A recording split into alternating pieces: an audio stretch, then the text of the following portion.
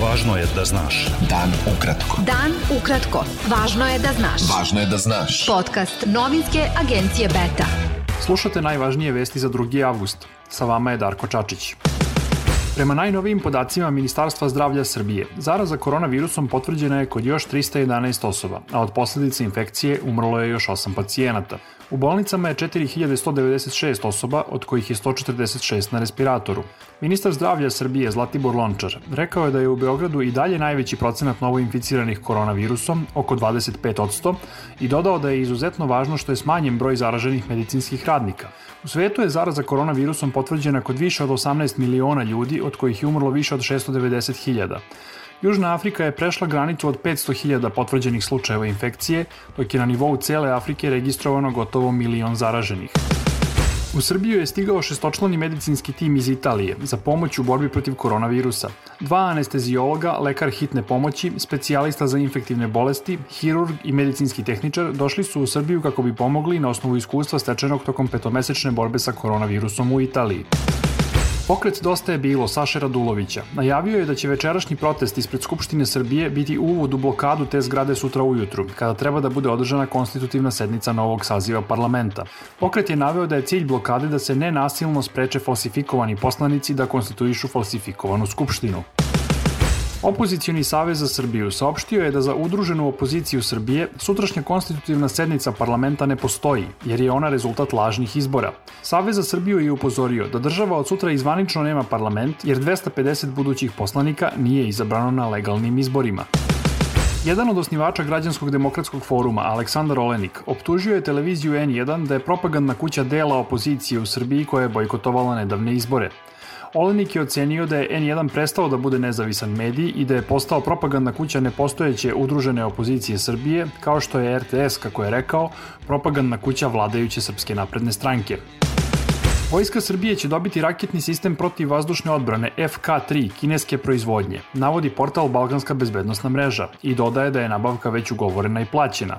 Portal navodi da u godišnjem izveštaju o poslovanju javnog preduzeća Jugoimport SDPR za prošlu godinu stoji da su zaključeni uvozni ugovori u ukupnoj vrednosti od 620,3 miliona američkih dolara, a da su najveći među njima nabavka PVO sistema FK-3. Premijerka Srbije Ana Brnabić izjavila je da je Srbija prvu polovinu 2020. godine završila s padom bruto domaćeg proizvoda od 0,9%.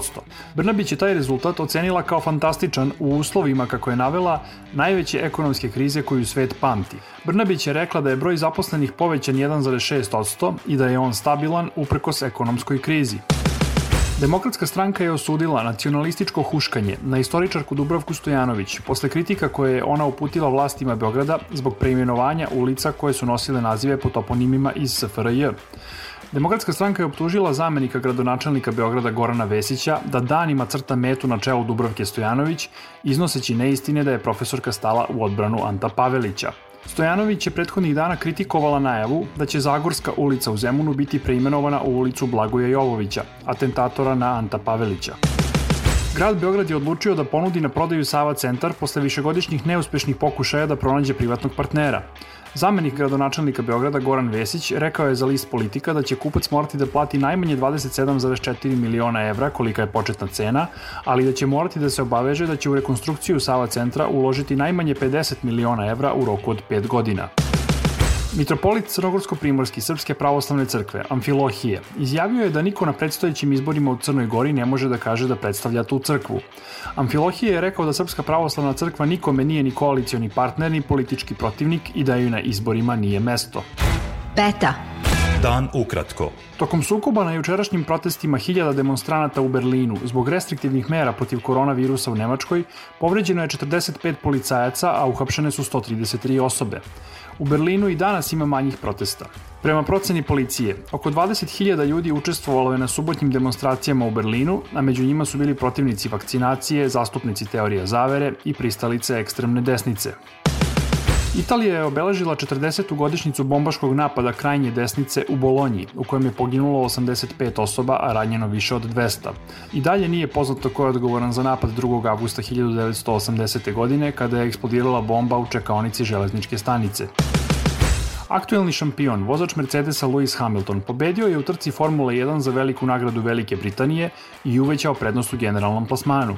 Hamilton je ostvario 7. trijumf u Velikoj Britaniji i postao vozač sa najviše pobjeda u domaćoj trci. Njemu je pukla guma u poslednjem krugu, ali je jedva uspeo na 3 točka da dođe do cilja i ostvari 87. pobedu u karijeri. Bilo je to sve za danas. Sa vama je bio Darko Čačić, slušajte nas i sutra.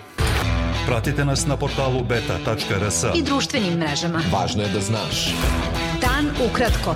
Podcast novinske agencije Beta.